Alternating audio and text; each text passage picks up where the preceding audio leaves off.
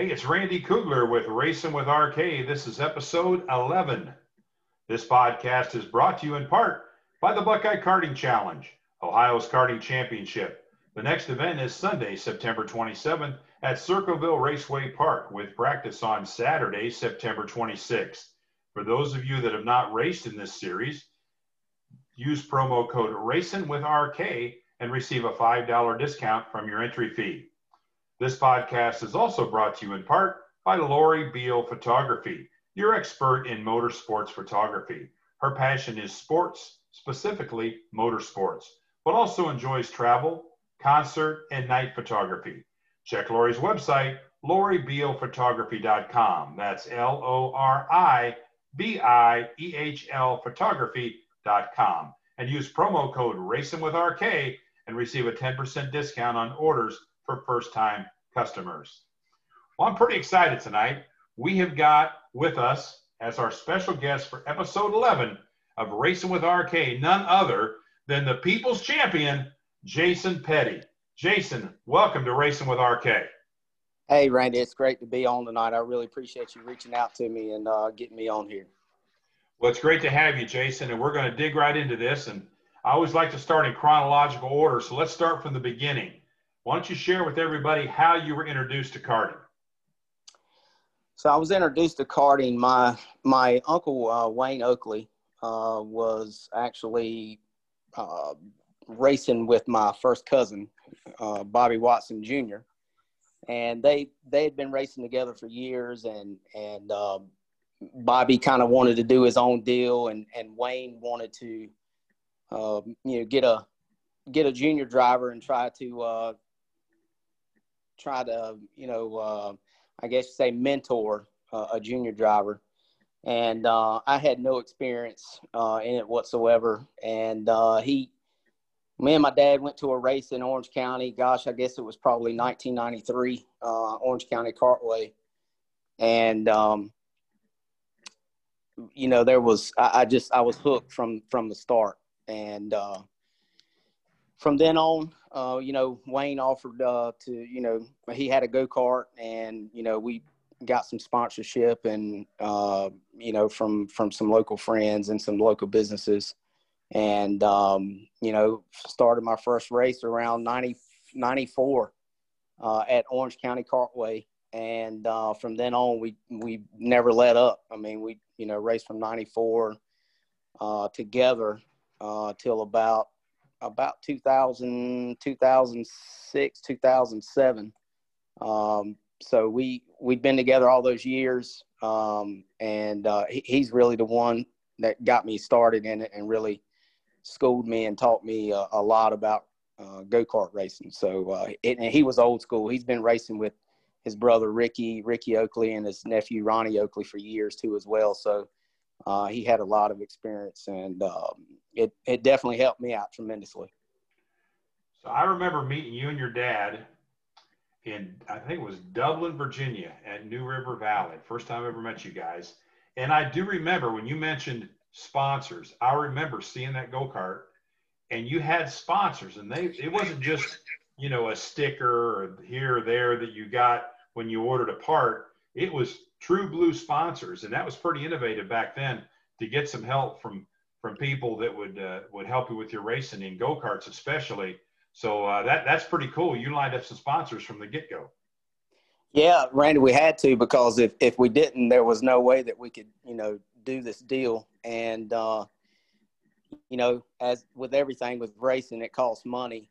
And if it weren't for our sponsors, we wouldn't have been able to do it. So we felt obligated that, the go-karts needed to look nice and it needed to look like an A1 team.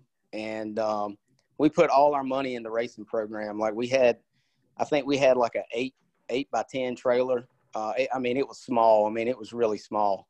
And maybe it wasn't even that big. Go-kart would barely fit in it. It may have been 10 foot long. It was really small, but we put all of our money into the cart and the motor and the tires to make sure that when we went, we would be competitive, because we obviously, like everyone else, when they go to the racetrack, they want to win. And we were no different, but we really wanted to win, and we were sacrificing areas. But thankfully our sponsors, they come through a lot and help us out tremendously. That's awesome. So talking about the beginning, can you remember where you were when you got your first win? So, yeah, I believe, if I remember correctly, that my first win actually came at Carteret County Kartway, which now is a speedway, by the way. And Bobby Watson Sr. is the one who owned the Kartway, and he's the one that built the speedway. But he passed, I believe, last year. But Carteret County, I believe, was my first win. It wasn't my home track. However, it's not far from home. It's just a little over 2 hours and some change. I thought my first win would come from Orange County Kartway, but it didn't. It come from Carteret County Kartway, which is, oddly enough, they were kind of sister tracks, because the Bobby Sr. owned the Kartway, and his dad actually owned Orange County Kartway. So, okay. So that was and my dad and Bobby Sr., they'd been best friends for years. It's kind of ironic on how, that relationship transpired. And then next thing you know, I'm, racing at his Kartway. But right. So, yeah, Kartway, and then junior class, the purple plate class, was my first win. And gosh, man, I just remember it just being a weight off my shoulders, because it really been like a year and a half since, we started racing. And gosh, man, it took me a long time to catch on. It really did. I'm sure my dad and my Uncle Wayne were wanting to pull their hair out, like, when is this kid going to get it? But literally, we would go to the racetrack and just log laps. I mean, I'm telling you that they would break out a chair and they would fill the tank up, and they tell me, don't come in until it's out of gas. And that's how I made my laps, and that's how I got better. But it finally paid off, and gosh, we were really happy that we won that race. Oh yeah. Yeah. And it did pay off, because you may have started off slow, but you made up for it, buddy. Believe me. Well, before we dig into the Speedway Pavement Series, which you were truly legendary in the Speedway Pavement Series, we always referred to you as the people's champion, and I want to hear the story behind that. And I think I could be wrong, but I think there's a wrestling connotation there somewhere. Tell me about how we labeled you as the people's champion. So, I think I stole that from Dan Sox. I think he had it at the 300 one year, and he had it on the back of his helmet. Oh, okay. All right. And I was like, man, because we always watch WWE, well, right. WWF back then, wrestling on Monday nights, and you had Stone Cold, you had The Rock, and it was Stone Cold and The Rock were really the big guys back then. And I saw that on Dan's helmet. I was like, man, that's pretty cool, Yeah. And then, I was like, well, I think I'm going to do the same thing. There you go. But I think I can be a little cooler with it, because Dan, he's just laid back. He was like, go with the flow. Right. And so I think I kind of stole that coin from him there. But he never labeled himself the people's champ. But I think, based off the wrestling, and I just felt like that I was a guy that was always approachable. And that I think everybody liked me, to a certain extent, just based off how I treated people and how, I didn't know a stranger. And I'm in a sense, I'm saying that's how the people's champ got coined, because the people were for me and I were for them. So that's how, and it just stuck. I mean, it just went from there. Yeah. Every time, the people's champ. I mean, people still say it today. Yeah. And it has stuck with me. And that's awesome. That's, it's just a really cool, funny piece, part of it for sure.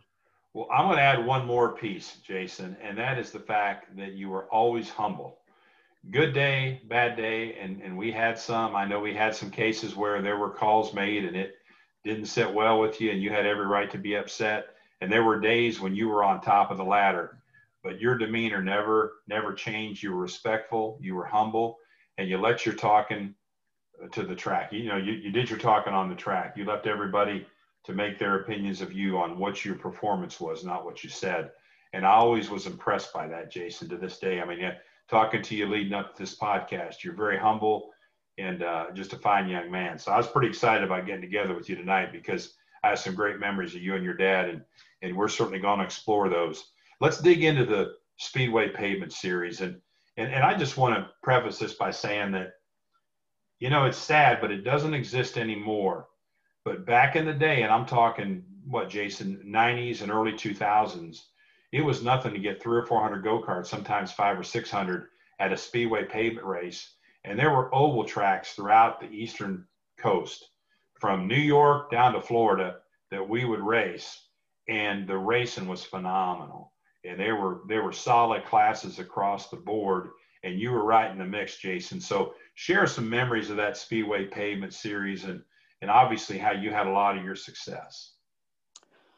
So, you know, some of my you know, best memories is winning. Obviously, that's the best one. Sure. But, you know, really, you know, for me, being able to travel to different areas of the United States and just really fellowshipping with, you know, different people that you may not get to meet, you know, and you're all a racing family. You know, all the way from Florida to, you know, Vermont. I remember we went to Barry, Vermont? Thunder Road. Thunder Road. Thunder Road, baby. High Banks at Thunder Road, the quarter-mile High Banks. Yep. That track was absolutely phenomenal. I love that racetrack. Yeah. You know, going there, I'll never forget when we arrived, you know, it was because you had to go up the mountain to get to the racetrack because the track is on the side of a mountain. Okay. And I remember that we got there and we checked in and we're like, yeah, we're having a late model race tonight. You know, like, well, obviously we don't have anything else to do, so we're going to check it out. He's like, we're going to have, you know, 6,000 fans and we'll have, you know, 75 cars. And we're like, yeah, right. And we're out in the middle of nowhere. Yeah. And we go and we wait till like the last 15 minutes to go. And he probably had 10,000 people there, and he had probably 120 cars there, and it was the best racing that I ever seen. And then we got to race on the track the next day. Sure. You know, and I'm sure we're going to get to Chapel Hill later on in the podcast, but you know, great memories there. Those people were always just fantastic to deal with. You know, they would go above and beyond, as with all the WK tracks, they would go above and beyond to help you in any way they could and prepare a nice racing venue for the karters. You know, the Grand Nationals were great. Charlotte was always one of my favorite tracks. It still is to this day. The 5th Mile out back. Mm-hmm. You know, it was just so fun racing there with, you know, a lot of the, you know, who I consider, you know, the top people in the game at that point in time, and just places like that, Palmetto. I'll never forget. Get your deep South bologna sandwich. Fried bologna sandwiches by Ben Porter. That's right. Yeah, and I mean, that was his, you know, coined phrase. It seemed like, and man, I just, you know, sinking my teeth in one of them, and right. And then we started. Harold actually started making them at every racetrack that we went then. Yeah. And, you know, so we had a bologna sandwich every time we went there. But just racing with different, you know, not different walks of life, but everybody was like-minded. And if you needed help, people would help you. You know, they wouldn't necessarily share speed secrets all the time. They'd kind of keep that to themselves. But it was just one big family is all it was. And, you know, there was some good rivalries and, you know, there might be some times where you get, you know, upset, you know, at a race or, you know, whatever, or a call or whatever. But, you know, at the end of the day, only thing you can ask for is just to be treated fairly, you know, and that's how I look at it too as well. Right. As long as everyone else is eating from the same spoon, you know, I didn't have a problem with it, you know, because I'm never going to be perfect. And, you know, sometimes I make mistakes and, you know, you got to live with them. But it was really it was it was really great, and I miss it. Man, we got a lot of good memories. Oh yeah. Just, traveling and being at the racetrack all day and just meeting new friends and Sure. becoming friends for life. I mean, you can't put a price tag on that. And I just thought when you were mentioning that, out of the Speedway Pavement Series, we have a Daytona 500 winner in Trevor Bayne and a Daytona 500 winning crew chief in Chris Gabehart. Yep. You think about that, Yep. It was a great series. It had tremendous talent. It was highly competitive. And I can remember races where it would come down to the wire, man. And you get tracks, and we'll talk about them here in a little bit, but like Orange County, there were some tracks that were really tight, like a Chapel Hill or Vincennes. Then you had Orange County where, you could get in trouble and save it because you had a little room, right? Exactly. Yeah. So, that's good stuff. Well, before we leave the Speedway Pavement Series, share with me, and you're going to leave somebody out because it's just how it is. You can't talk about everybody, but when you talk about 2 or 3 of the toughest drivers you ever went up against in the Speedway Pavement Series, who would that be? Wow. To sit here and think about that, at the top of my list, this was my goal every time that I went out, was to beat this person. And the only reason it is because he was my idol. This is the person that I looked up to based off the way that he handled himself at the racetrack, how competitive he was. And you couldn't ask for a nicer guy. And one of the best drivers in my book ever, and that was Kerry Parnell. Yeah, I would agree. And I tell you, I knew who you were talking about when you said that too. I mean, and me and him still, we talk, every once in a while, either through text message or he'll call. It's like, hey, I'm coming through Durham. Don't stop me. And just a great guy. Yeah. And he mentored me a lot too, as well, whether he realized it or not. But, I really, kind of, mirrored my image or my driving style. I might have been a little more aggressive than he was, but I was a little younger. But he was very calculated. Oh, he yeah. was very calculated in his moves. And I never forget, we were at Orange County, and I asked him, I said, I was like, we were always racing hard, but we always wanted to win the stock medium race because we couldn't race heavy at the time because we just couldn't make the weight. And medium was on Sunday, and we wanted to win that class because that was the biggest class. Medium back then was the biggest class. And I asked him, I said, what's the secret around this place? And he's logged many more laps in Orange County than I have because he'd been racing there long before I started racing. And he said, oh, it's 1,440 feet. I'm like, he said, that's the magic number. I'm like, okay, and man, I tried to hit 1,440 feet on my Micron every time, and I wouldn't tell him that, but I did. But Kerry really brought the best out in me on the racetrack because I wanted to beat him. And it wasn't because I just wanted to beat my idol. You know what I mean? Like, sure. I wanted to be better than a better racer, a better driver, which I don't hold myself to the same in the same league as Kerry. But Kerry was just he was just always someone that I really wanted to beat, and I think the feeling was definitely mutual on his part too as well. I can remember several times that I'd start fourth or sixth, and he would actually let me in.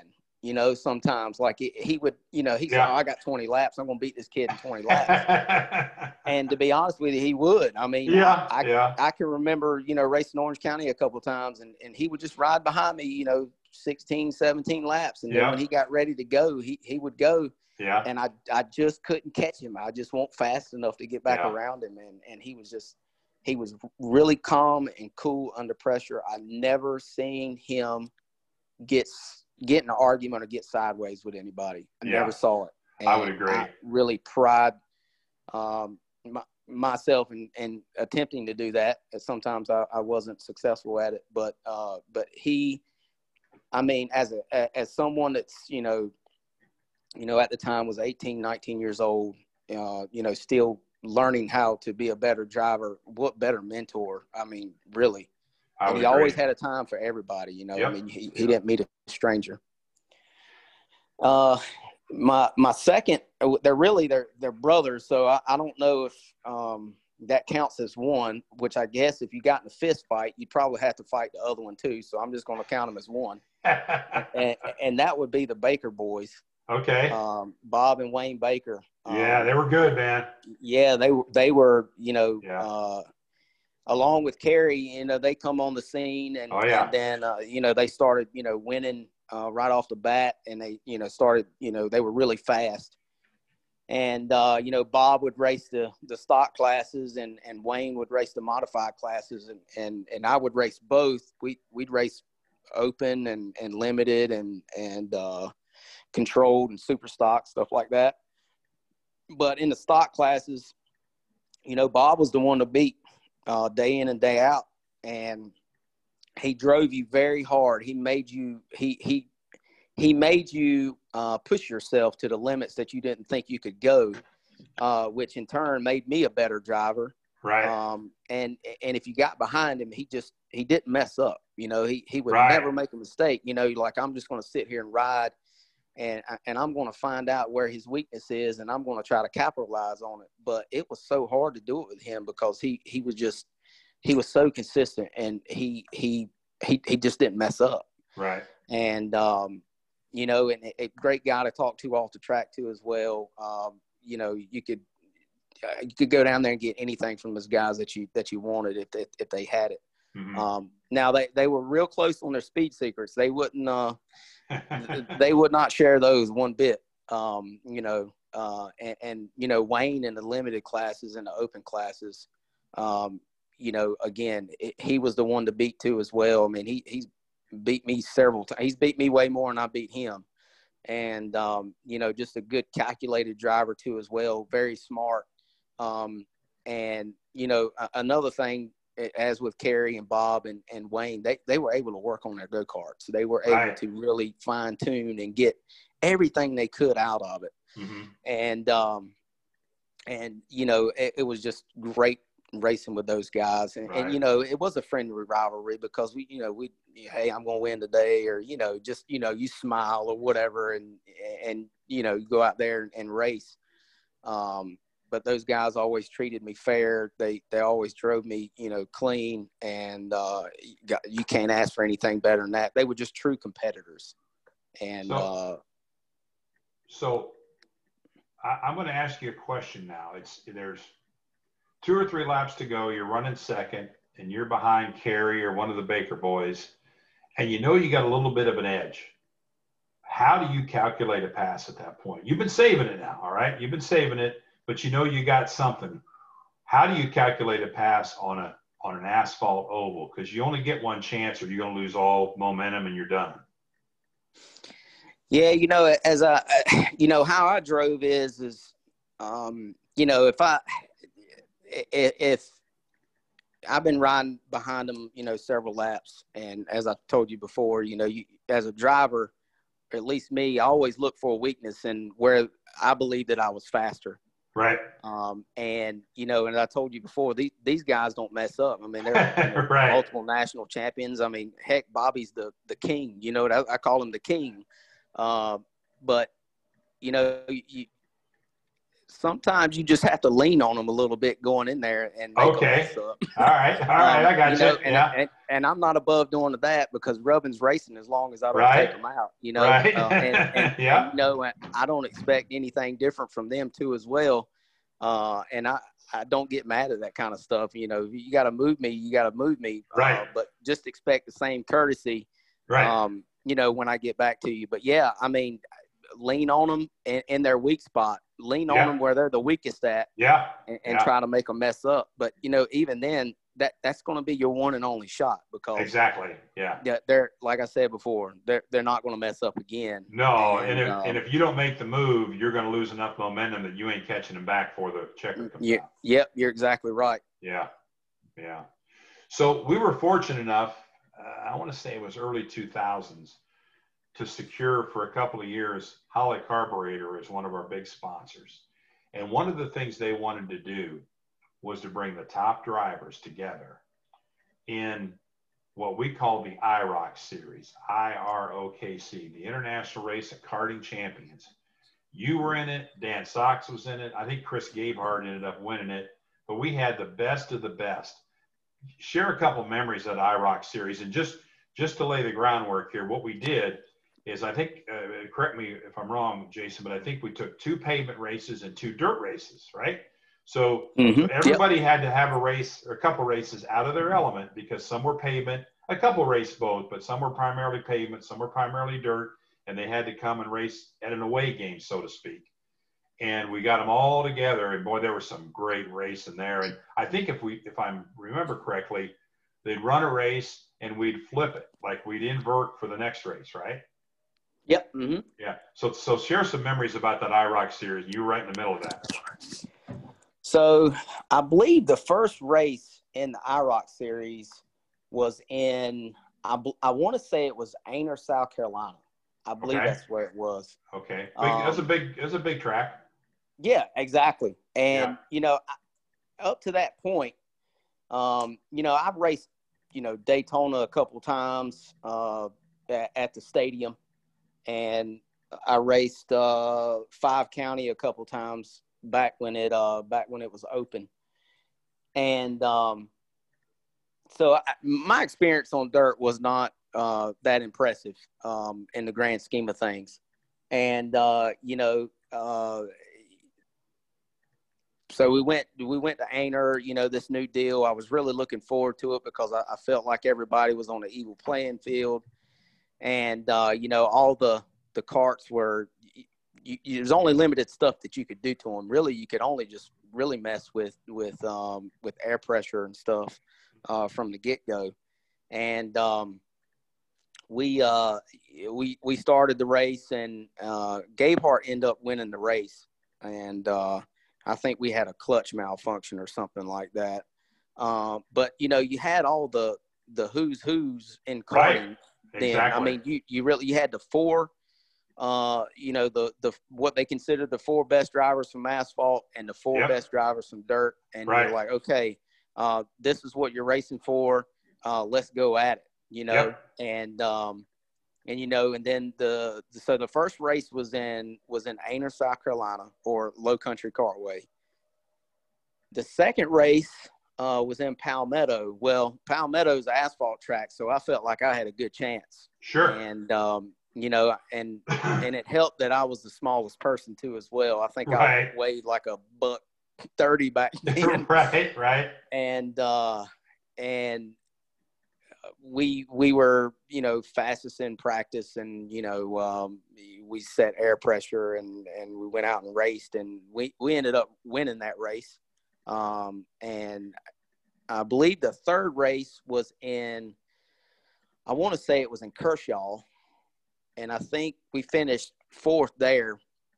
But like I said, you really couldn't do much of these go-karts. If I remember correctly, you had to scale them using their scales, but you had to be within a certain percentage of, like, if left side, you couldn't be any less than like 56, and you couldn't be any more than like 58. Right. So they all the cross weight, nose weight, and all that was pretty much identical. Yeah, we tried to create a balance as best we could. That's hard to do, but yeah, it's very hard to do because you got me, $130, and then you got someone like Dan Sox, who's a little heavier. Yeah. It's kind of hard to compete on the asphalt because of the vertical center of gravity. Was definitely in my favor on that one. I think we finished 3rd or 4th at Kershaw, which I felt like was a win with me because we were like maybe a half a straightaway back from the winner. And then the last race was at Charlotte at the 5th Mile out back. Mm-hmm. Mm-hmm. And, it was just we ended up winning that race too. We won both asphalt races, but when the points tallied up, Gabe Hart, he came out on top because he had a better average finish, and man, I really wanted to win that deal too. Well, in all fairness, Chris had a lot of experience on both dirt and pavement too. Yeah, he did. He raced a lot of both. He's another driver that, I would consider a little bit of a rivalry towards, in a sense. I always knew that he was going to be great. Once, because I know he went to engineer school and he was, striving in that environment. And he told me, he said, I always keep a tape measure in my pocket. And I'm like, why do you keep a tape measure in your pocket for? He's like, you never know when you got a staggered set of tires. And I'm like, wow, man, I dig it, And, he'd always have a tape measure in his pocket. I don't know if he still does that or not now. It wouldn't surprise me. I wouldn't either. I mean, he was just, he was so, sure. He was very technical in that. And, and the prize money too, as well. I mean, I think there was around $8,000 total in prize money. Yeah. We spread it around a little bit. Yeah. Mm-hmm. Yeah. And, that was really nice too, as well. And then, all of the sponsors, I know Holly Performance and Dixie Karting and, yep. And correct me if I'm wrong, but I think that's when, we ran the new style, which I guess is the animal motor, or the L206, one of the two. But that was like their debut of those motors. Right. It was. Briggs stepped in on it, and it kind of gave more of an equal playing field because nobody really knew the motor very well. So everybody was kind of on the same learning curve, so to speak. Yeah. But, you had all those different sponsors come in and put that deal together. And I really think it was great because the people were really interested in it, right. And we wanted to win it, because you could say, well, I beat all these guys on this evil playing field. I truly am the best driver, Right. And, but yeah, that was so fun.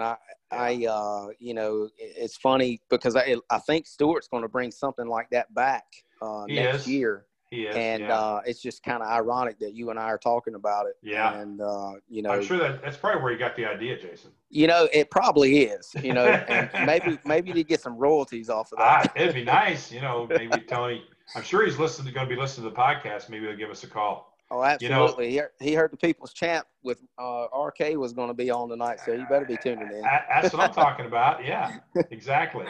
Well, I got to tell you, I've been lucky enough in my karting life that I've been a lot of places. I've seen a lot of races. I've been to World Championships. I've been to Daytona numerous times. I've just seen a lot of top level racing. I will sit here and tell you, without a doubt, I never saw anything more impressive than the Briggs & Stratton 300. And, I think we had it maybe 5 or 6 years. And again, I'll lay the groundwork here, but I want you to share some memories. But the Briggs & Stratton 300, for those of you that don't know, was run during the North American Karting Championships in November at Charlotte Motor Speedway. It was run on the quarter-mile Legends track in front of the Speedway. We would put about 1,000 spectators on the front stretch to watch it, and about another 500 road racers would stand on top of their trailers because it was a road race event as well. It was like a 4-ring circus. We had all kinds of stuff going on that weekend, and they would watch the race as well from behind the pit wall. And we would run 300 laps. There would be pit stops. In some cases, we had driver changes. And we had a $10,000 purse, $3,000 to win, and it was a big deal. So in 2003, our man Jason Petty, the people's champion, was getting after it for the win, and him and Todd got together, Todd Miller, and Jason went head on into the wall and recovered. And he's going to talk about that. But he recovered and finished the race. I don't know how he did it. The following year, he won it, and he deserved it. So, Jason, bring us through '03 and '04 and the Briggs and Stratton 300, and tell us what that race meant to you. The Briggs and Stratton 300 to me was the crown jewel event of the year for me. And you know, since its inception, I think if I remember correctly, Rodney Childress and Chris Mason were the first ones to win it. Yes. And, you know, I just remember sitting in the stands as a little junior driver, like, man, I cannot wait to get down there and race with those guys Yep. one day. And it was just and just freezing cold in the stands. And, Yep. you know, and just seeing, you know, big name drivers back then, you know, compete in it. And I'm like, man, how in the world do they last that long? Like, how do they do this on a go-kart? Like, I could barely last 20 laps, you know? Yep. And, you know, and then once, you know, we were eligible to race it because of the age, and that was really that was what we strive for. I mean, at the end of the year, that's what we look forward to. We would prep like crazy for that race. But, you know, '03, you know, I rode behind Todd majority of the race, and I'll tell you why, because Todd had already won it twice, and I'm like, well, if I can just stay with Todd, because I know what he knows what he's doing, so I'll just stay with him as much as I can, and you know, I won't abuse my stuff unless I need to, and I did. I rode behind Todd the entire race, or at least as much as I could. You know, and I wasn't even pushing my cart, and I, you know, a lot of the times I would run, you know, half throttle, 3/4 of a throttle behind him, and I was like, man, you know, we're going to be good here at the end, because you know, you get a chance to look up on the board to see where you are, and I knew we were fast, but I knew if I could just stay with him that we you know, that we would definitely be in the hunt at the end. Let me interrupt you for a second. When Jason talks about looking up on the board, this is how cool this race was. If you've ever been to a NASCAR race at Charlotte Motor Speedway, there's a scoring pylon just like there is at the Indianapolis Motor Speedway. And that scoring pylon gives you the top 20 to 30 racing numbers during the NASCAR race. Well, the Charlotte Motor Speedway was always partners in our events down there. And we lit up that pylon.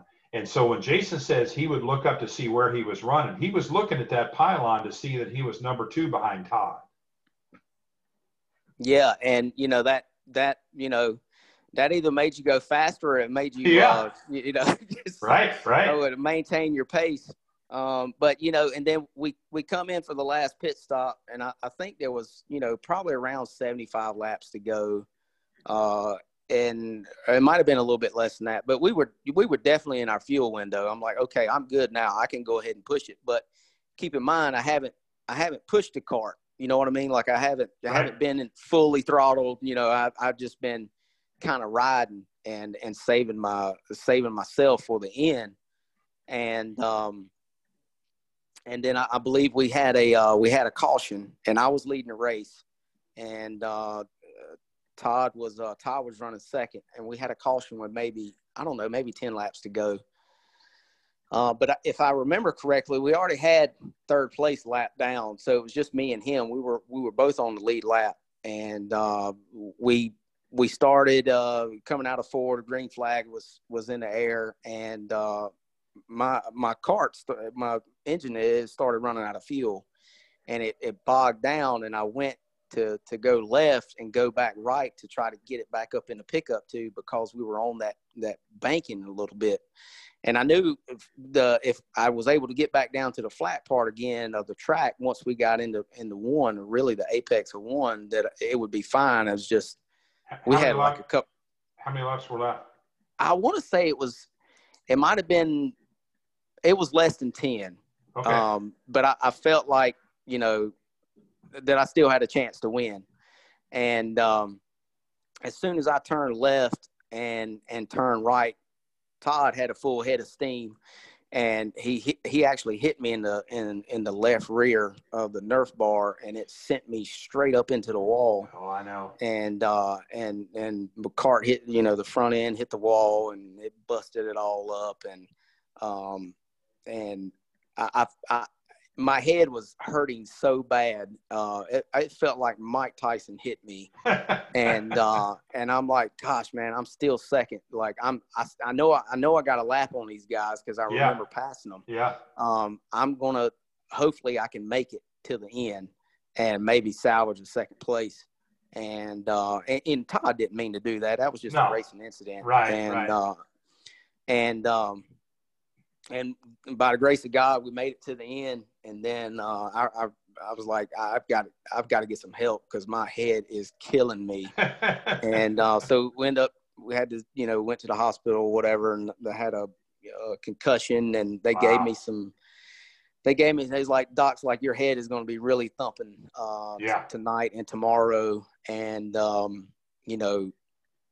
so you're going to need to take it easy. And here, by the way, here's some medication for your headaches. And I don't like ibuprofen is about the extent that I take meds. Mm-hmm. And this stuff was prescription rated.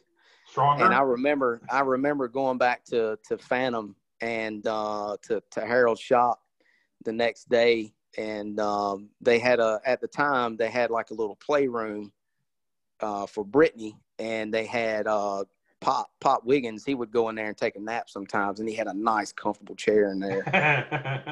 And I slept hard, and I slept so hard that they drew all over my face with like permanent marker. And I walked around the shop for like an hour and a half, and everybody like they kept a straight face. I don't know how they did it. Oh no. But I had stuff all over my face, and I finally went to the bathroom and saw it. But yeah, 2003 was a memorable one because I felt like that one slipped away from us, and we had a kart to win, which we did. Right. And it was just a racing incident that nobody could have predicted. And that just made us want it more next year. So let's talk about next year, because things got your outcome was a little bit better the next year. Absolutely, it was. Again, the preparation never stopped. That's the race that I wanted to win since its inception. Like I said before, being in the stands as a little kid and, watching these guys who were at the top of their game. And, I wanted to be that guy too. And I desperately wanted to win that race because I felt like two of them got away from us.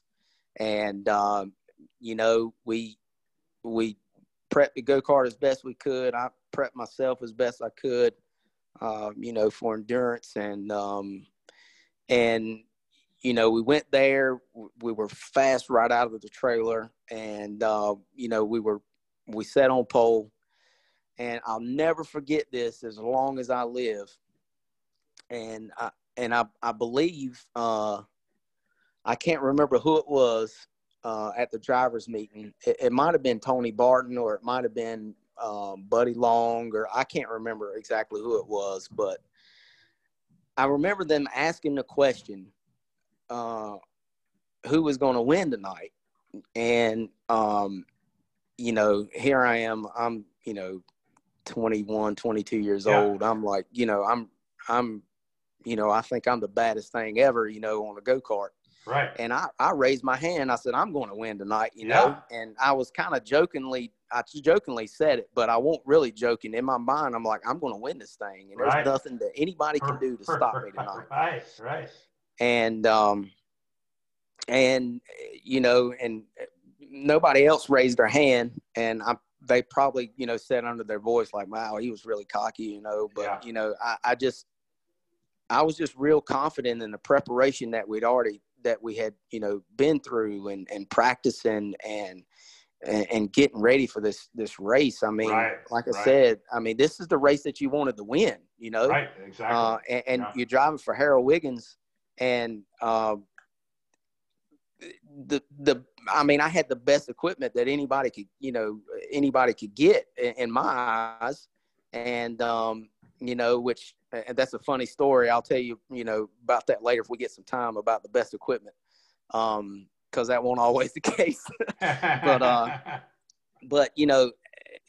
was just very determined and everybody else that on the team was very determined that was our race. And we qualified on pole, and then we ran, I don't know, probably 25 or 30 laps into the race, and we got involved in a racing accident, and we spun out, and it seemed like it took an eternity for everybody to slow down. But by the time I got going again, the leader had done come around and lapped me.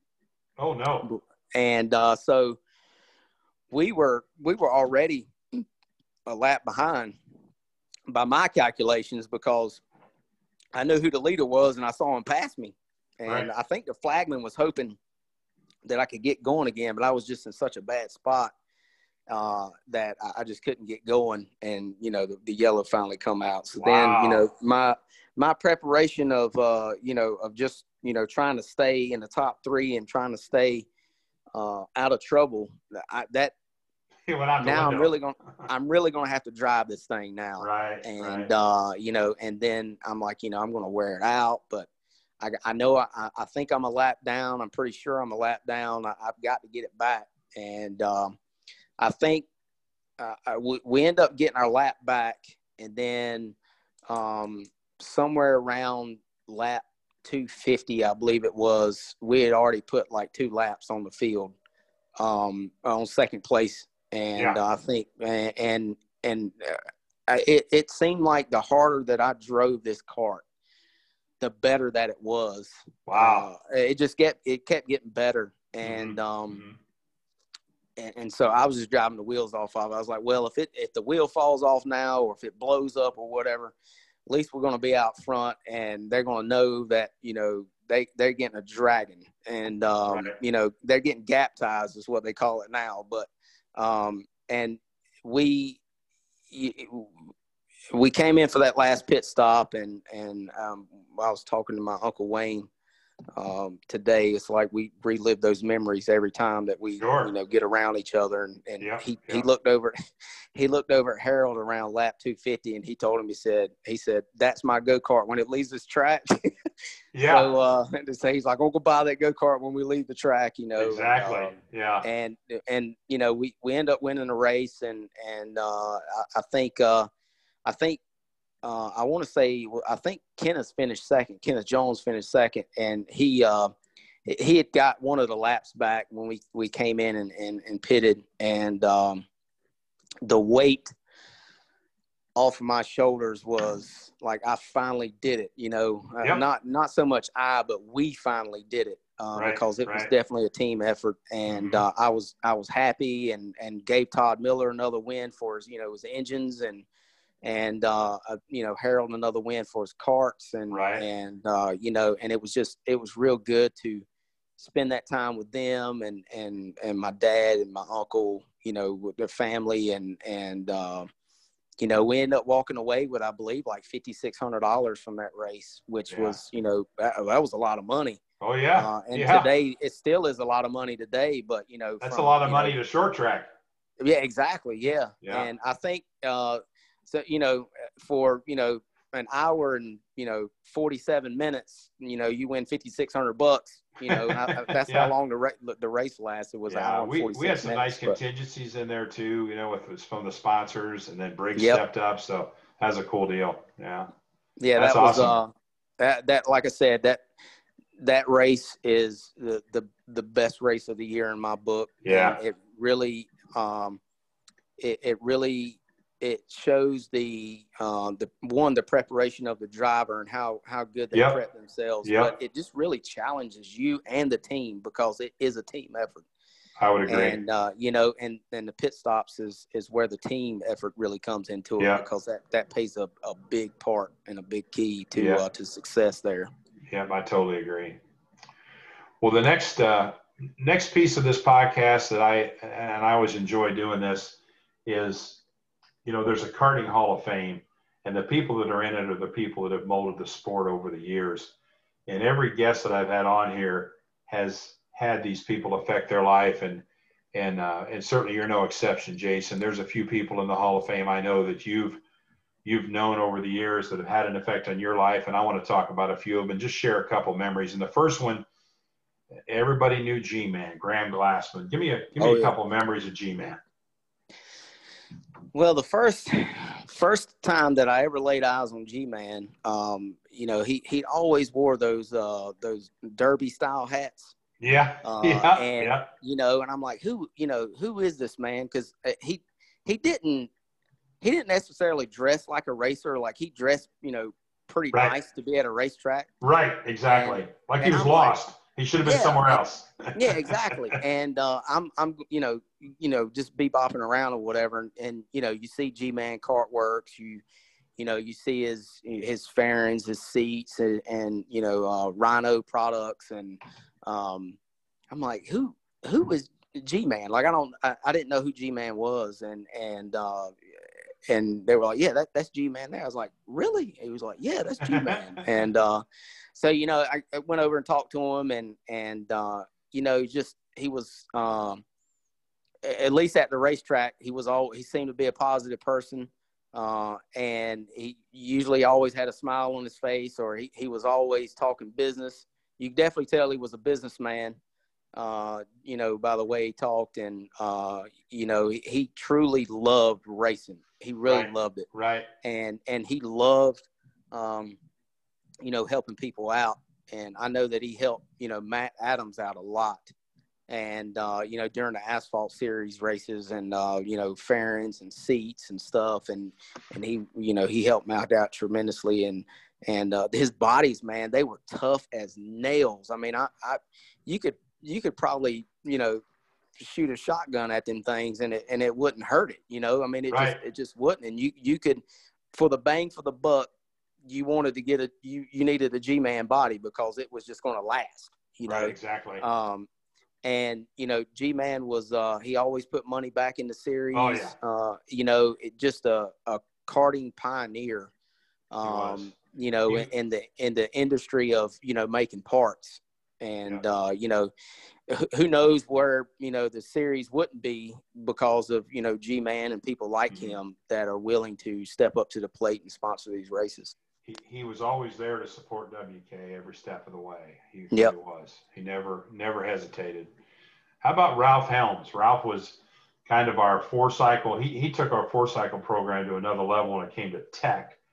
He would do the tech seminars around the different shows and tracks, and was just kind of the Southern gentleman that you'd always meet when you get into the tech area. He was, you know, and I remember him and Miss Martha, because if he wasn't in the tech shed, him and Miss Martha were always together. Yep. And, you know, they set such a good example for, you know, what a husband and wife should be. Yep.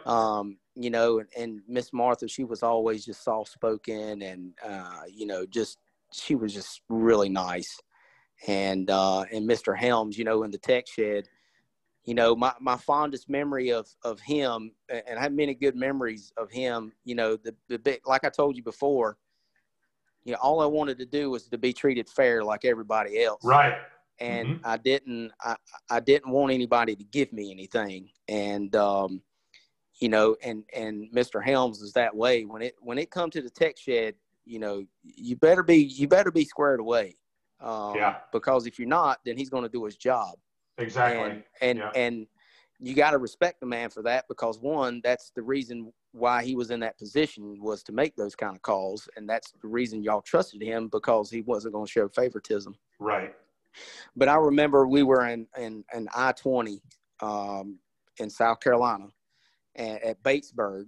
And it was a national weekend. Before that, we had state races. So you had your North Carolina divisional race on your South Carolina divisional race was on Saturdays, and usually a North Carolina divisional race was on Sundays. So we would go and race like I-20 or Palmetto on Saturdays, and then usually we'd either go to Orange County, Concord, or the Outback track at Charlotte to race the divisionals on Sundays. Right. Well, we were in the junior. We were racing junior I want to say it was junior stock or restricted, and Ross Furr and I got together, and I flipped. Well, when I flipped, the carburetor got messed up. The top of the bowl was bent over, and you know, we're like, man, like we got a national in a week, and you know, we run Alpha Carbs, and which was based out of Durham here, and they were the go-to carb place at the time. And, you know, we took it back to them like, hey, you know, we messed this carburetor. I'm like, wow, you know, you got like a 1 in a million carburetor there. Like it really flows really good. I'm like, do you think we can fix it? No, yeah, well, I think we can fix it. So they did their, they bent it back out, and however they did it, I don't know. They did a fantastic job bending it back out. And, before we went over there to qualify, well, actually that morning we took it over there to Mr. Helms, and he checked it and made sure everything was okay, because we were in a points battle with Brian Vickers. I mean, it was the last race, and that was the one that was coming down to the wire. And you know, we needed to win, and Brian needed to win too. So we didn't want to get thrown out of a race. So we take it over there, and Mr. Helms looks over and he, you know, checks, and he says, boys, it looks good. And we were like, well, hopefully it'll stay that way. And we go out and qualify. We qualified second or third, and come back in. It passes tech, and we later on we race, and, you know, it got a little hotter, and for whatever reason, it grew some at the top, and he put the old gauge down there. We finished third or fourth, one of the two. It wasn't our best outing, but we really needed that race, and he put the old gauge down in there, and it fell right to the bottom. That's not going to work. He's like, y'all are out. And we're like, what? He's like, yeah, you're out. Like it's the gauge, and you know, couldn't argue with him, and it wasn't our place to argue with him. We were wrong. The gauge fell, and so we don't know if somehow, some way, you know, the heat did something to it, or because that's the longest time that we've ran that motor, so we don't know if, you know, the car. We don't know, but either at the end of the day, we won't right, and Mr. Helms is like, boys, I'm really sorry, but y'all going to be DQ'd because this is not checking the spec. And, you know, I know that it's not something that a tech man takes pleasure in, especially, you know, Mr. Helms, because he was so personable, and you know, he really treated everyone really fair. And, I mean, he just never had a bad thing to say about anybody. Again, like I told you before, you know, him and Martha were really like role models for married couples, you know, because just the way that they would hold themselves and you know, to a standard, and you know, and he hated doing that. I mean, we were junior class, but he, you know, Mr. Helms didn't go there and say, I want to throw a junior driver out today, you know, and we just, you know, we were wrong, and we accepted it, and, you know, we went on to the next race, and but, you know, that was really one of my fondest memories of Mr. Helms. And I admire him for that, because if he treated me that way, then I know he treats someone else that way. And he's not going to let anybody get by with anything, and everything is going to be fair. And that's the only thing that I can ask for. Exactly. Well, speaking of married couples, how about Bobby and Carol Geddes? Wow. They're both in the Hall of Fame now. Yeah, old Jimmy.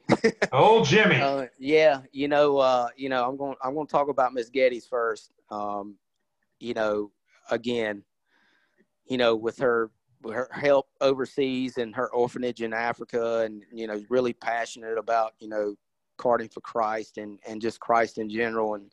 And I can remember my dad, you know, him and Harold spending a tremendous amount of time with her and talking about God, and you know, always had a smile on her face. She would always hug me, and you know, just always had nice things to say. And she was always a positive person. Absolutely. And she wasn't negative, and you know, she'd be at the apparel trailer working out of there, and you know, I'd go by and talk to her, and we, you know, talk for 10 or 15 minutes just about life in general, and you know, not even about racing, just life in general, but grandkids, and you know, just really someone really sweet to talk to, and it really kind of reminded me of my grandma Petty in a way, you know, so I felt like I had that connection with her in a sense, you know, just based off of her demeanor and her attitude, and but she was she was just so great to talk to. Yeah, absolutely. And you know, Jimmy, on the other hand, you know, Jimmy was another one that was he would definitely throw you out if you were not right in the tech shed. Yeah. And gosh, man, he was you know, Mr. Helms was very strict. He very was, but I felt Jimmy would check your stuff a little bit better than anyone that has ever checked I mean, he would go in it and weigh things, and I mean, he would do it all. And you know, if you passed tech, that motor was right, because it would come back in pieces in a box. Yeah. Because if you won a national event, he was going to check you. And really the first time that we really came in contact with him was in New River Valley, and he was in the tech shed there, and I think it was New River, but anyway, my Uncle Wayne we had just won the race, and this first time we really made it to the tech shed. This was the first time in a national event that we made it to the tech shed to, you know, really be torn down. And so my uncle was in there, and you know, Mr. Geddes was teching the motor. He said, "All right, Jimmy, I need your carburetor." So my uncle, you know, takes carburetor off or whatever. He's like, "All right, Jimmy, I need you to take the head off of it." He said, "Excuse me, sir." He said, "My name ain't Jimmy, it's Wayne." He said, "Well, as long as you in my tech shed, your name's gonna be Jimmy." So from then on out, we always he coined the phrase Jimmy, but we'd always call him Jimmy. "Hey, Jimmy, how you doing?" Yeah, you know, and right. Anybody that come into that tech shed, the name was Jimmy. Yep. And but you know, you go in there, you're gonna be right. And you better be right, because if not, he's gonna toss you. Yeah. And you know, again, just, you know, being fair. Yeah. Also a man of God too, you know, and you know, he would, you know, we'd have good conversations about, you know, Christ, and and again about life too as well, you know, not just aside from racing. Yep. And you know, he just loved, he really loved it, you know. And if I'm not mistaken, I believe he's still part of the WK today as like a vice president or something. And he is, and he's in his 80s now, him and Carol both. Yeah.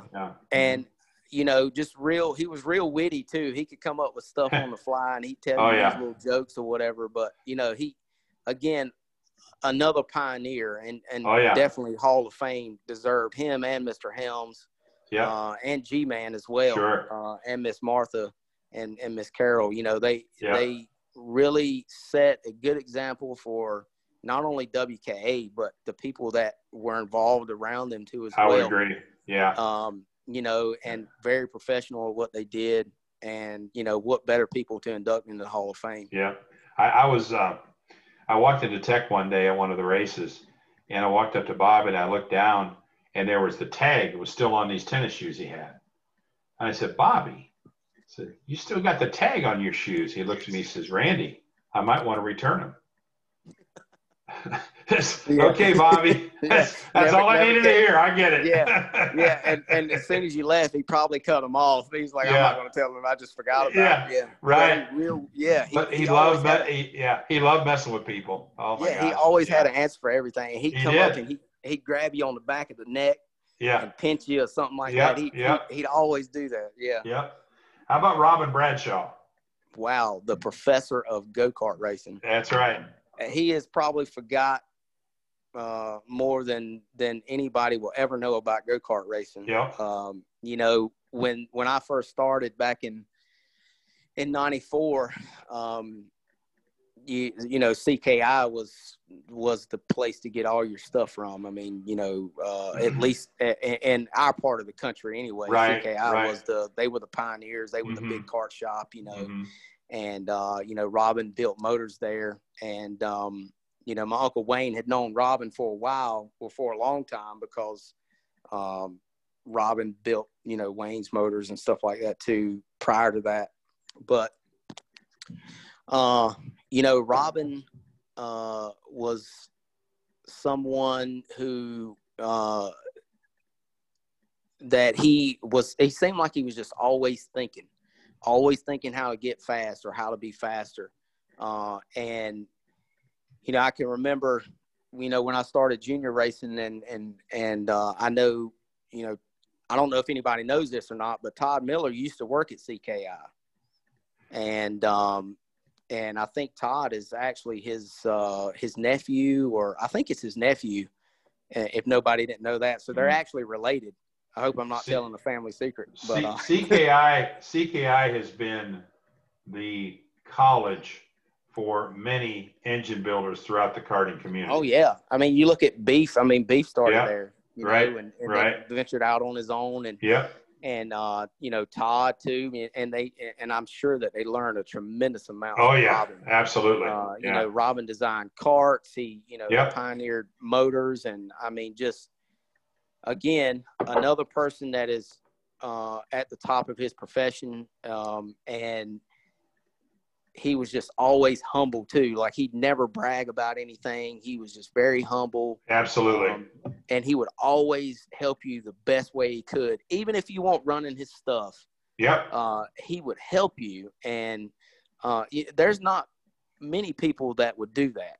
Right. And it was good advice. It wasn't the wrong advice. It was the right advice. Mm-hmm. And, you know, we'd been getting our motors from CKI, and Todd was there. And then Todd decided to venture out on his own, and Todd was kind of doing our stuff before he left. And you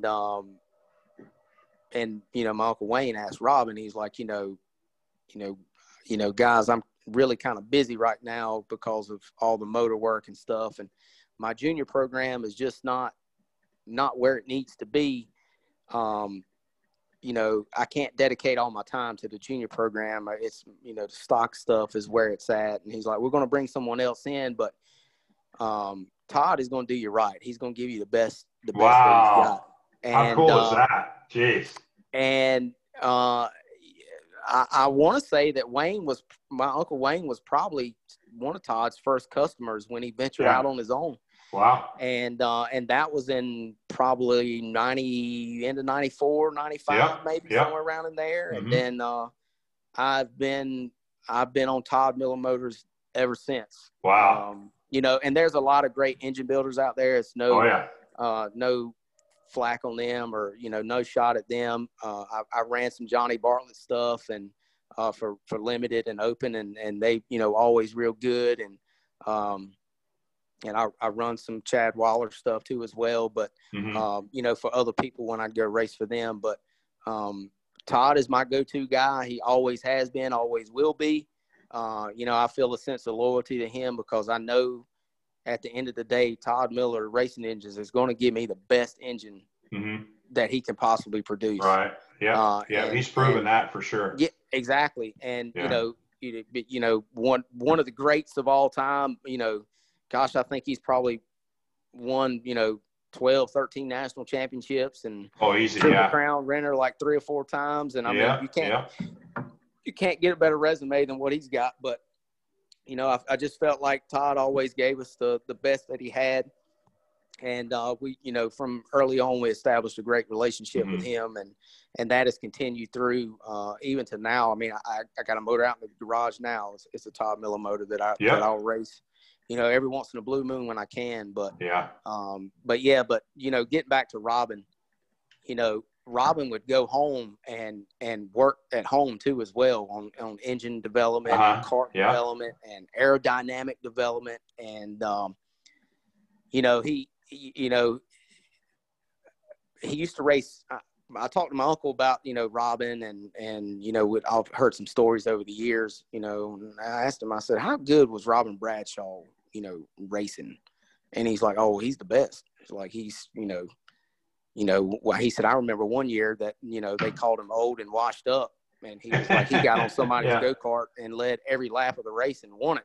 Yeah. He's like, and it wasn't even his go-kart and it wasn't even his motor. And he went out there and blasted on him. And, he just, again, another pioneer of the sport. And I don't believe the sport would be where is at today without a Robin Bradshaw. I would agree with that. I can't see it because you got to have that competition to strive to make your products better. Sure. And and Robin's proved that time and time again. And a good Christian guy. Again, he and I and my dad, we every time we were at the racetrack, we'd always strike up conversations that last 35, 40 minutes. Sure. It would go, sometimes an hour, but again, a great guy that if you wanted an honest answer and advice, good advice, that is the person that you'd go to, and he would help you, even if you want on his own stuff, So shout out to him. When I was with WK, we needed to get the skinny on a tech item. I knew I could call Robin and he would straighten it out for me, and that was something I always appreciated with him. We got a couple more here. How about Lewis Myers? So Lewis Myers, gosh, they were the kings of champ kart racing for a long time, and him, Furman, and Myers Fabrication, Titan Karts. Those guys really took the champ kart program to the next level, and they had a very good flat kart too that that run and won a lot of races too as well. And Lewis was a racer. At heart, he was very serious about what he did. He hated losing, as everybody does, but I think he really hated losing because it seemed to drive him even more to make it better. And with Furman, I mean, gosh, Furman was, dude, he was one of the greats at the time too. I mean, it just seemed like he couldn't do any wrong. I mean, he would win everything. He was number tough 57. on, I mean, he was he was winning everything. And old Lewis was at the fence smiling ear to ear. Yeah, he was, and he would let you know that he had the baddest stuff at the racetrack too. I mean, he wasn't.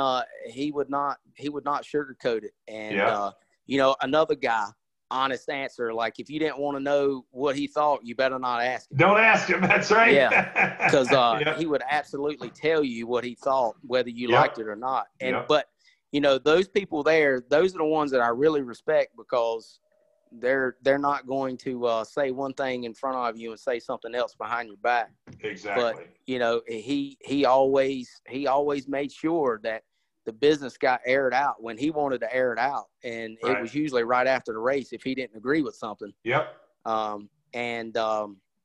If he felt like that he wasn't treated fairly, or if he whatever, he would definitely let you know. But thank God I didn't have any bad experiences with him coming over, and telling me. But again, I just one, he was very passionate about racing. Two, his business depended on it, and that was his livelihood, and how can you not be passionate about it? Exactly. And again, another one of the pioneers in go-kart racing, starting, chassis manufacturing. I mean, that's a big deal because it takes a lot of money and time and effort to do that. And he was very successful at it. He was. The karts won multiple national championships and was really doing, really good things.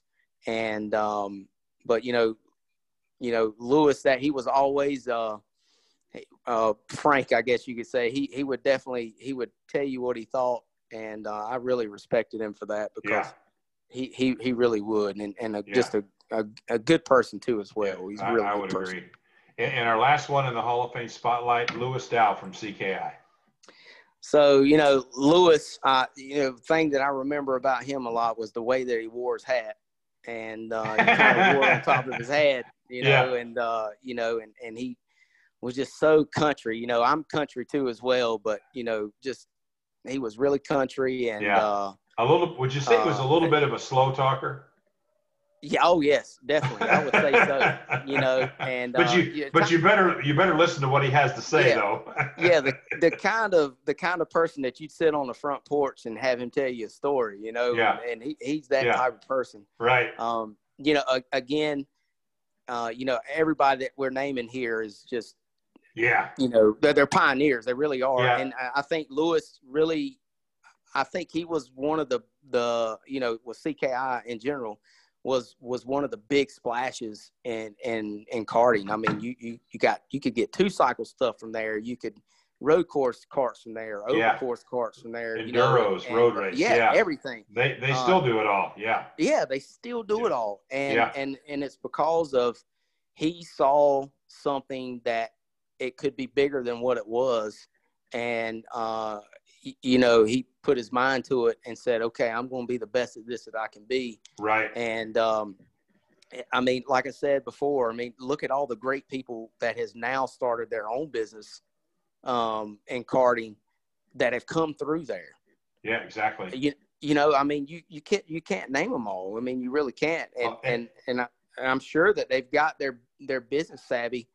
At least some of the stuff, you know, ideas and how he ran his business from him because he was your big kart shop. I mean, I never, you know, aside from, you know, some of the other smaller kart shops, but CKI, that was the place where you got all your stuff from. I'm not positive, but I think when Richard Childress first went to build his shop, he bought the property off of CKI.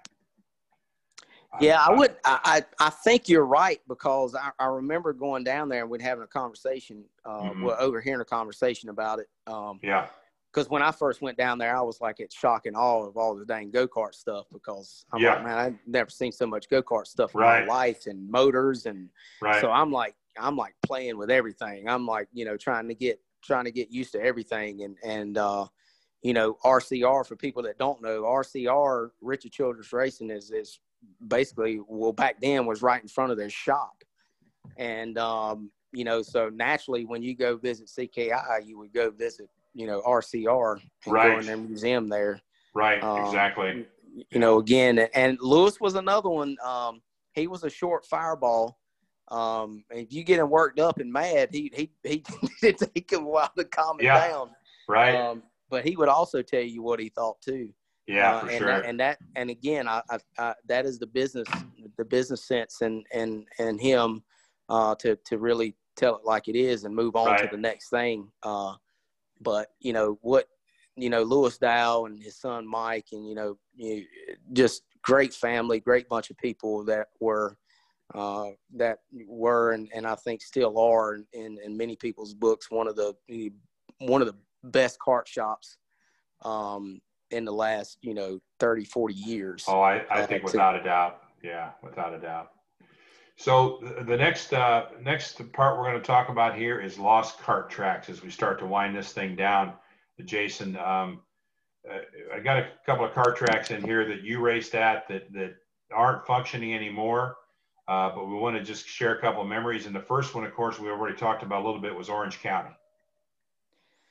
And I'll tell you, what I remember about Orange County was it was the widest speedway pavement track I think I ever saw, which allowed for a lot of people to go 2 and 3 wide at times, get in trouble, save it without wrecking. You didn't have a lot to hit until you got way off the track. So it was kind of a racer-friendly track, so to speak. Yeah, it was. You know, it was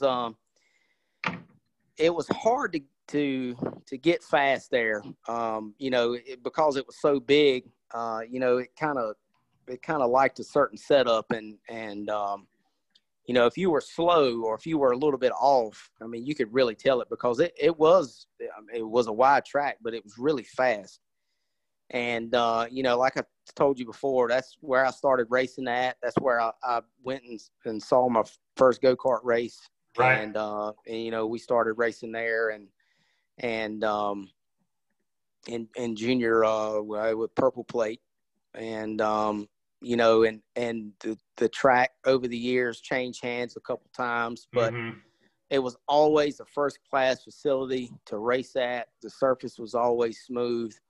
And, you know, I think that Orange County actually held the biggest asphalt national ever. It did. It was 610, I believe it was. It was bigger than anything ever held at Charlotte. It was the largest speedway pavement national ever held. Yeah. Yep. It was 610 entries. Poor Mike Hudson. He was trying to get everybody parked, and practice had started, and people are on the road waiting, and they're upset. He's like, guys, I'm working as fast as I can. Yeah. I don't know where to put everybody. I remember when because briefly for a while, Harold had to step away from racing a little bit, and he got me hooked up with Beef, which was another engine builder that I raced for a while too as well, that built phenomenal motors. Again, just great, funny. They were hilarious is what they were. Oh, I know. But man, I got some stories. It's just so funny. But I remember I was racing for Beef at that point in time, when the Orange County, when it was 610 entries. And I remember, waiting in line out on the road. I mean, the line was so long. I believe, if I remember correctly, they had to call the highway patrol to direct traffic. The road was blocked. And it's one of those things where we had a lot of pre-entries. We had no idea how many other people were coming. I mean, it was just, it was out of sight. It was the perfect storm. Yeah, it was. And what better, like I said, it was literally lived 20 minutes away from that racetrack. Yeah. And so that was, man, I could go around that place with my eyes closed even to this day, because there's just so many laps there. Yeah. But truly a great facility. I hate that it's fell by the wayside. Yeah. If I had the money to invest in it, I would, because it's just got a special place in my heart. And I ride by it periodically to reminisce and think about the good days that we raced there. And I still think someone could bring it back, but it's just going to take a little bit of money to do it. But what a great place. So there was a little bull ring south of Buffalo in Humphrey, New York, called Chapel Hill, and it was a bull ring. Orange County was a super speedway compared to Chapel Hill. Share a couple memories from Chapel Hill. So Chapel Hill, well, when I first laid eyes on the track, I was like, wow, this is going to be, this is going to be entertaining, because this is going to be some racing here. Yeah, and, boy. Chapel Hill was really small, but it was super fast. And, and that bump, there was a bump in one. It was like the track, if I remember correctly, it was a large boulder or something that they paved over, or they couldn't extract or something like that. And there was I wouldn't say a little dip, but there was a dip there. And you either went under the dip or you went above the dip, but you never tried to hit it. And it would, if you hit it, you'd wreck your whole corner. I mean, you just wouldn't do it, but you had to be up on the wheel at that place every lap. Right. And it was so fast. Yeah. And I remember, I think if I'm not mistaken, I didn't make that race, but because we didn't travel up there for it. But I think they had a 200 lap race there. They did. We did. We had a 200 lapper for the Pro Kart Series. Yeah, I think Parnell ended up winning it. And how in the heck did he kept his head tied onto his body? I don't know. Because I don't know how I couldn't imagine 200 laps around that place. But again, it was a top-notch facility. Yeah, it was. And the hospitality was great. Oh, yeah. I mean, you could drop your trailer at the front gate and they would pick it up for you. Yep. And just they'd put it anywhere you wanted it. Yep. And they even had the fast time, the track records and stuff above the tower. And I always thought that was really cool. Yeah. Old school. Yeah, exactly. I always thought that was really cool. Yeah. And you could see some of the people that have raced there in the past, or either moved on to other things or whatever. And you're like, I remember him. I always thought that was really cool. And the surface was really racy. And you could really get hurt on that track really quick too. If you weren't careful. But exactly, we had some great memories up there, and it was a great little place. So I'd never got to go to Carteret, but I will tell you, Carteret's got a lot of history, and I know you started there. My dad, back when he was president of WK, got to know Bobby Watson, and he could not stop talking about the way, just the quality of that facility, just how pristine it was. Yeah, Bobby always kept it top notch. He wasn't second rate to anybody, and it truly was probably the nicest go-kart track that you would ever go to. And I would say it would rival some of the ones today that people would consider it really nice. It was a little bit smaller than a Fifth Mile, but it was really banked. I can't remember the grade of the banking, but it was I think it was maybe just about the same or a little bit more than Chapel Hill. Okay. And the corners were really tight, and the atmosphere, you had the beach. I remember, when I first went down there and we raced, and there people would come in from everywhere, and then the spectators amazed me that how many people he would actually get in the stands. He would advertise on the radio. He would have John Boy and Billy come, the radio host. And I want to say he had Rusty Wallace come down there one year and sign He was autographs. a promoter. It wouldn't surprise me. Yes. And Junior Johnson, he'd come down there a couple times. And I think him and Junior Johnson were actually pretty decent friends in the latter part of his years. But I mean, he would bring, he would really pull the people in, and it's the beach, like people on vacation, like we're going to go see a race tonight, There you go. And it was probably, 10 minutes from the beach. And I mean, you couldn't find a place to sit in that place because he would just pack it out. And you'd have, a lot of people like, Scotty Cagle comes to mind, and, Jeffrey and Timmy Perry and all those boys, and Ronnie Oakley and all them, they would, Andy Whiten and all them, they would be the ones that would, be racing for the win at the end of the night. But just a great facility, great parking. The food was good, and the atmosphere was good. But he definitely was a promoter, and he did really well for himself there. That's for sure. Yeah, that's what I heard. So how about Palmetto and Ben Porter with the fried bologna sandwiches? That a lot of people say, I don't know how, why you like that track so much, but Palmetto, other than Orange County, who has a special place in my heart, Palmetto was my favorite track.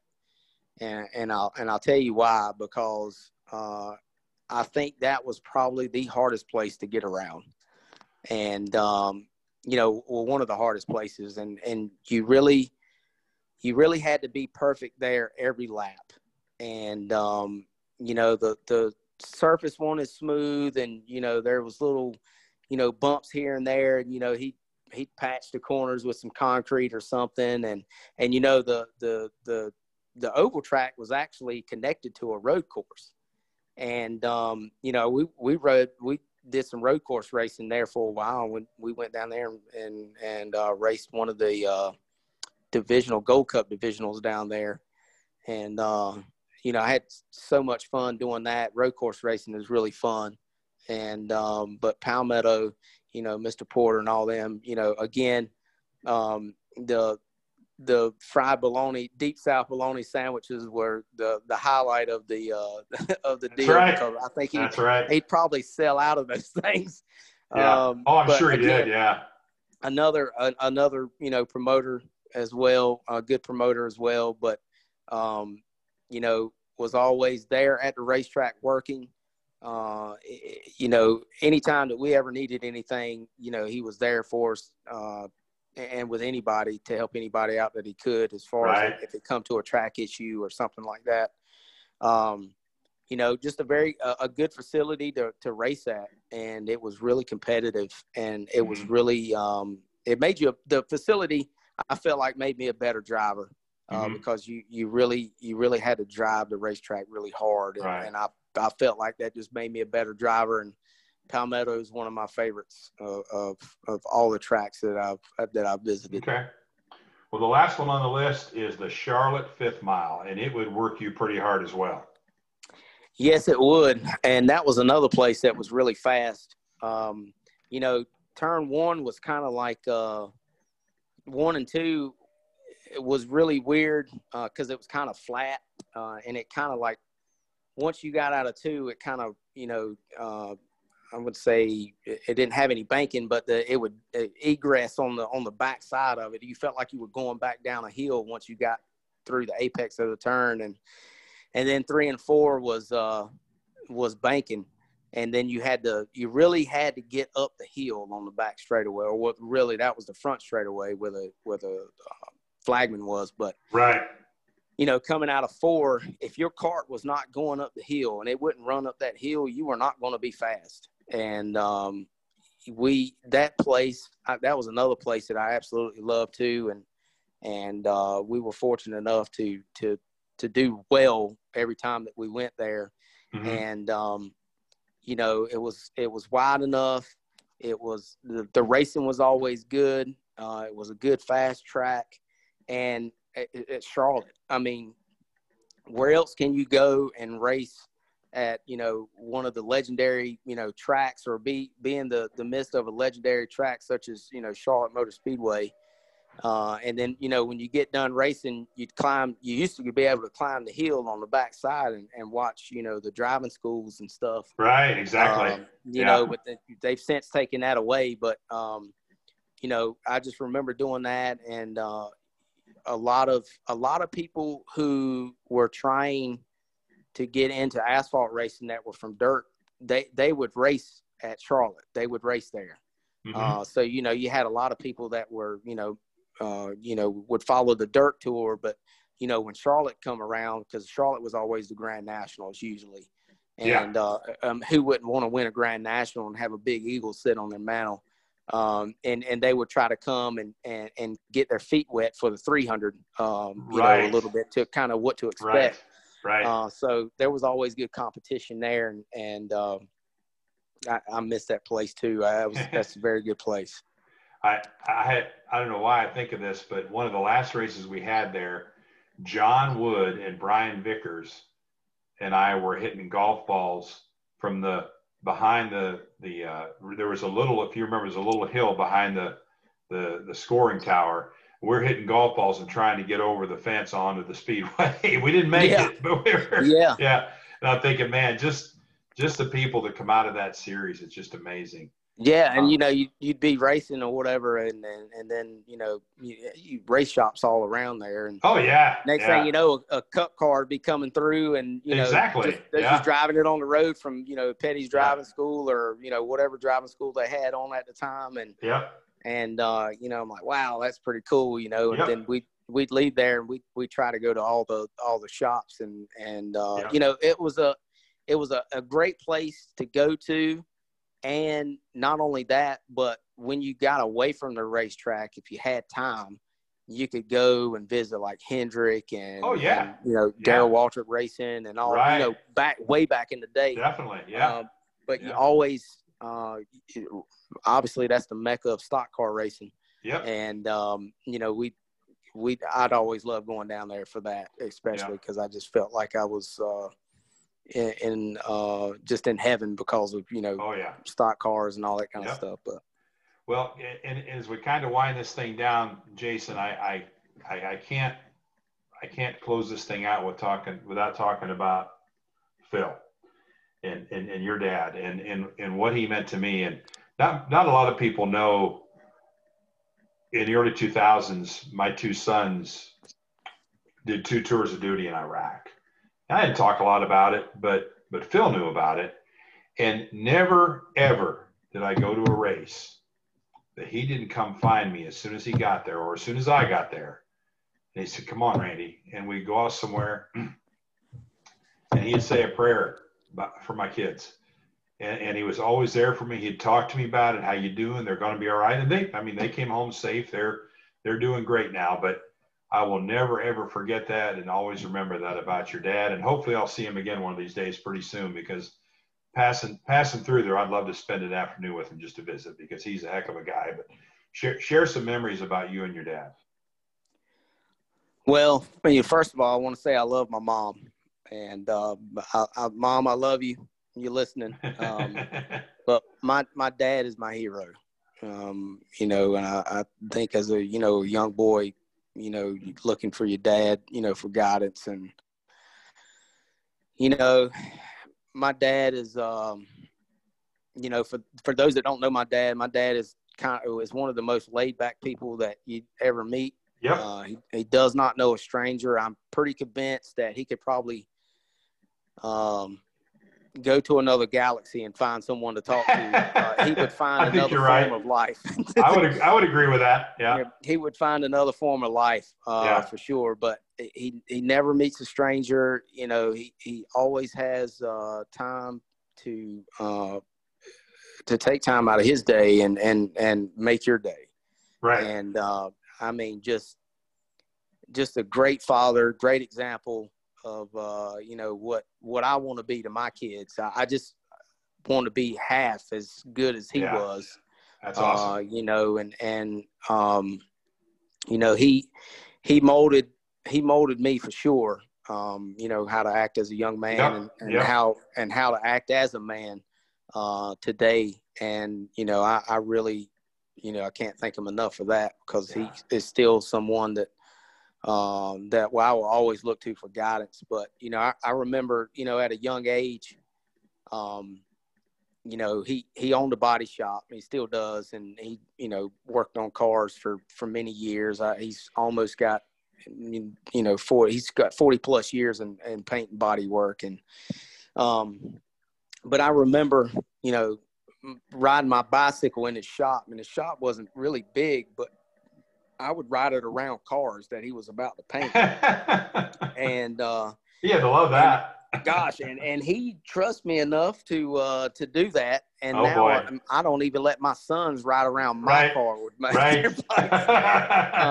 But I guess he just had enough faith and trust in me that I won't go hit his car. But I mean, I just letting me do that and making sure that I always had everything that I needed. And, we'd go fishing and we'd go to races and drag races. I mean, anything that we could race or what, I mean, I remember, going home at night with my dad from his body shop, and our driveway is my mom and dad's driveway is kind of like a fork from the road, and you can go off and go in the driveway at a pretty good click from the road.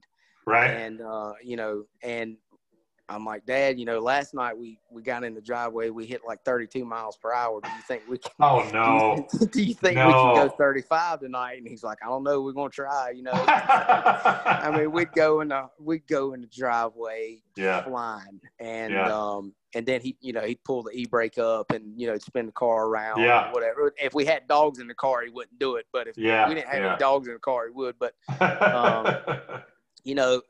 he just.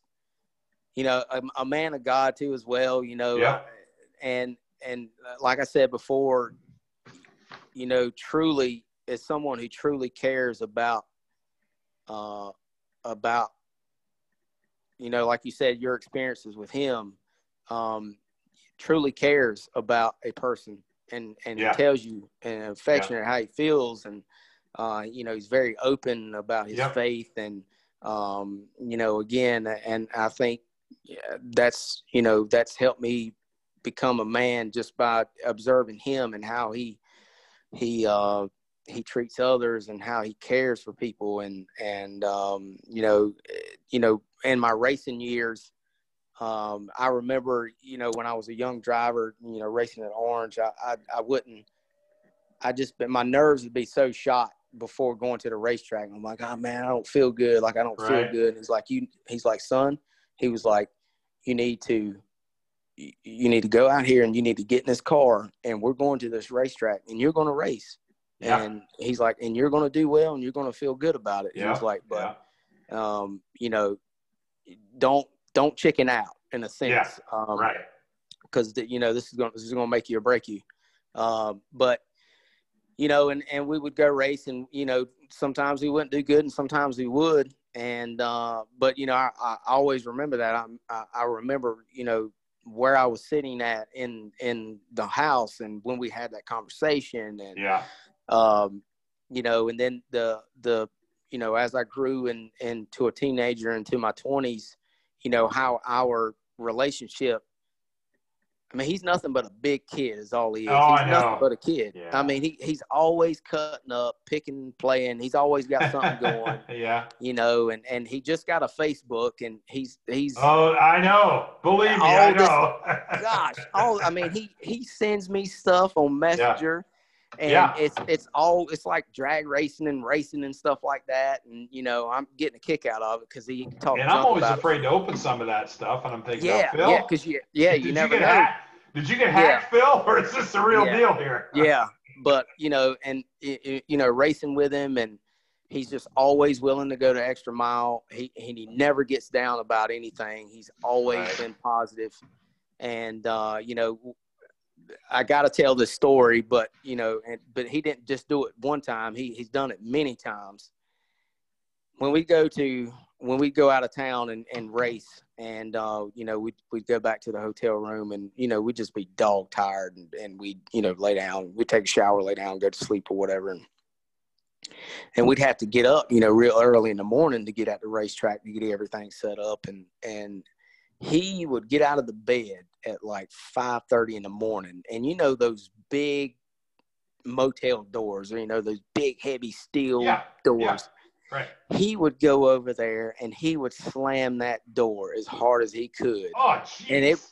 And then he'd jump up on the bed and he'd say, you want roosters? We got roosters.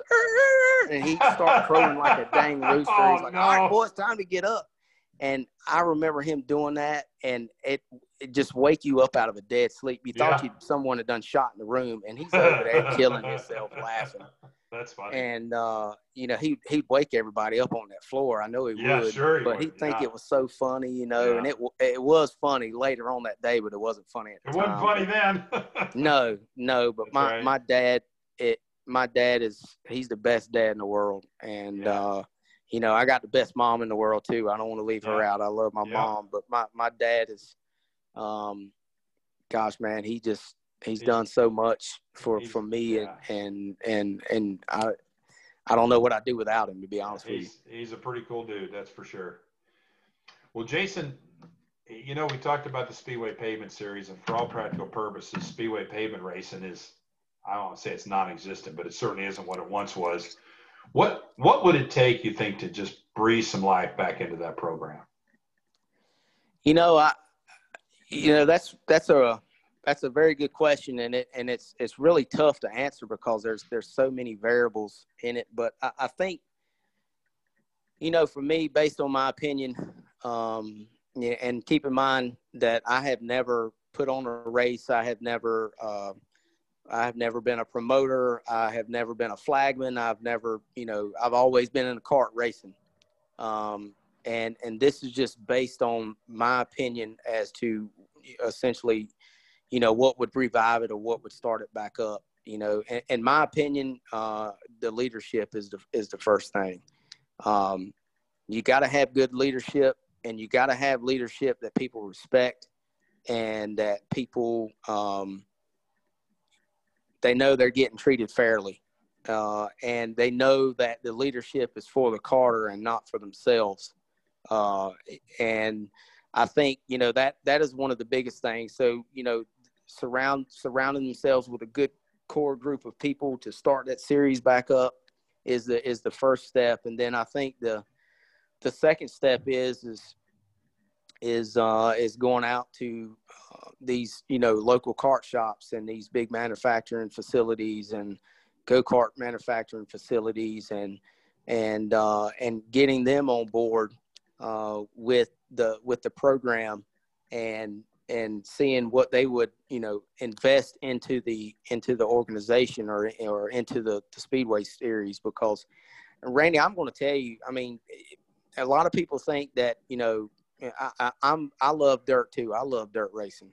I'm not very successful at it, but I do love it. But you don't have to have the tires. You don't need the tires like you do on dirt. And I'm not trying to take any food out of anybody's mouth. I understand. But you don't need the tires like you do on dirt. And again, I'm speaking from wealth of experience because of the number of years that I have. But when it comes to the tire deal, but I think a good spec tire that it's a good tire, that it's not, a tire that just don't hold up. Right. And I would getting those people on board, the sponsorships, because that's the big thing there. Yeah. And getting them in the limelight, because if it weren't for the sponsors, the series wouldn't be. That's right. It wouldn't be what it is, and I think you get, fair people to do tech that are honestly, truly passionate about their job, and make sure that everyone is tech fairly, and essentially there's no favorites. Now we all know that, people make mistakes and decision making sometimes it doesn't go people's way, or, hey, that was the wrong call. And you look back on it and you're like, man, I really wish that, that call could have been reversed. But, I think that's just human nature, and right. And the track bashing has got to stop. I mean, it really does. Yeah, for sure. It really upsets me, and not saying that people don't have a platform, but social media is not the platform to track bash. No, it's not. I agree. I think less of that and more of, hey, maybe you might want to, look into this and do this a little differently next time. At least give them the opportunity to fix the problem. Right. Because newsflash, you keep track bashing and tracks go away. Exactly. And then you don't have anywhere to race. And right. Now you're looking for something to do on the weekend, but you got to travel 5 hours away or 6 hours right. away to race. And, you had one down the road, but because you didn't get behind it and you didn't support it like you should. And guess what? If you don't like how it's run, how about getting involved with it? Exactly. Getting involved. I'm sure it's not a cup of tea to right. appease racers. And like I said before, I don't have any experience in that, but I think the leadership is one. Like I stated before, you got to have a good leadership, and you got to have leadership that has credit with the racers, and that people that they respect them, and they value their opinion, and that they value their concept of what their mission is. To the sponsors, getting the sponsors on board, these local kart shops, because without local kart shops, you wouldn't have local racing, getting these people on board, and these national, chassis manufacturers, and these, well-known engine builders, and even, some of the smaller guys to get on board with it. But I think, that's kind of the three things that I look at there is as being, key to that. And then I think if someone were to, I know Josh Antley's tried to do some things and trying to get asphalt. He put on a race in Florida, Battle at the Beach, last year and 2 years ago, and or the year before last, I'm sorry. And great show. I mean, it really was. So I think, some, people like him to kind of, help out with that, going forward. Obviously, WK being involved with it, because they obviously have the,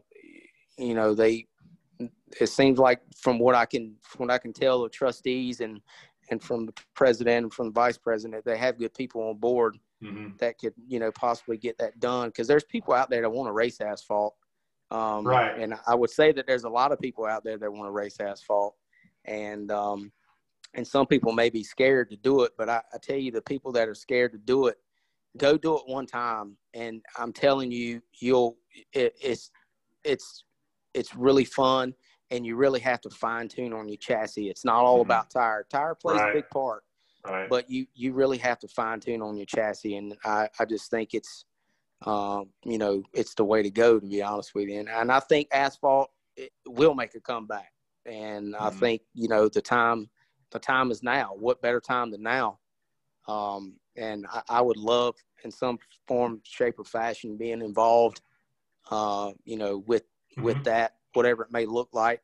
I just, I don't have all the knowledge that I need for that, but, I would love to learn. Well, but I think you hit on two important things. And the venue will come, even if it's a road course that has an oval incorporated into it. There are venues out there now, but it requires competitors and the industry. And if there's racers and if there's support, I think the venues will step up and say, yeah, let's do it. Let's have a race. So Racing with RK is a Facebook page I have.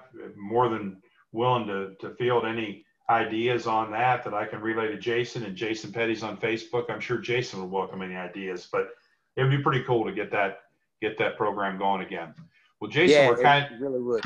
Yeah, we're kind of wrapping things up. I'm going to leave you with one last question, and that is, if you could just summarize for me. Obviously, karting has had a big impact on your life, and it's still a passion you have. So just kind of summarize for you what impact karting has had on your life. Karting's had a tremendous impact on my life, and how I live my life today, and the friendships that I've made throughout kart racing, and some really close friends of mine that really they're family to me. Right off the top of my head, one would be Harold Wiggins. That's not directly related to me, but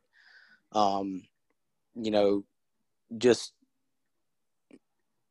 Harold is just a guy that I consider him like my second father, almost. And I know that if I call him, that he's going to help me. I just it's just about life. Not even about racing or anything, just about life. And him and my dad have been, they talk 2 or 3 times a week. And that's awesome. We still go down there every once in a while, and hang out at the shop just to go down there and just hang out with him. And that he's molded my life. My Uncle Wayne has molded my life. I don't think I would have spent, my Uncle Wayne loves racing as more as anybody as I know.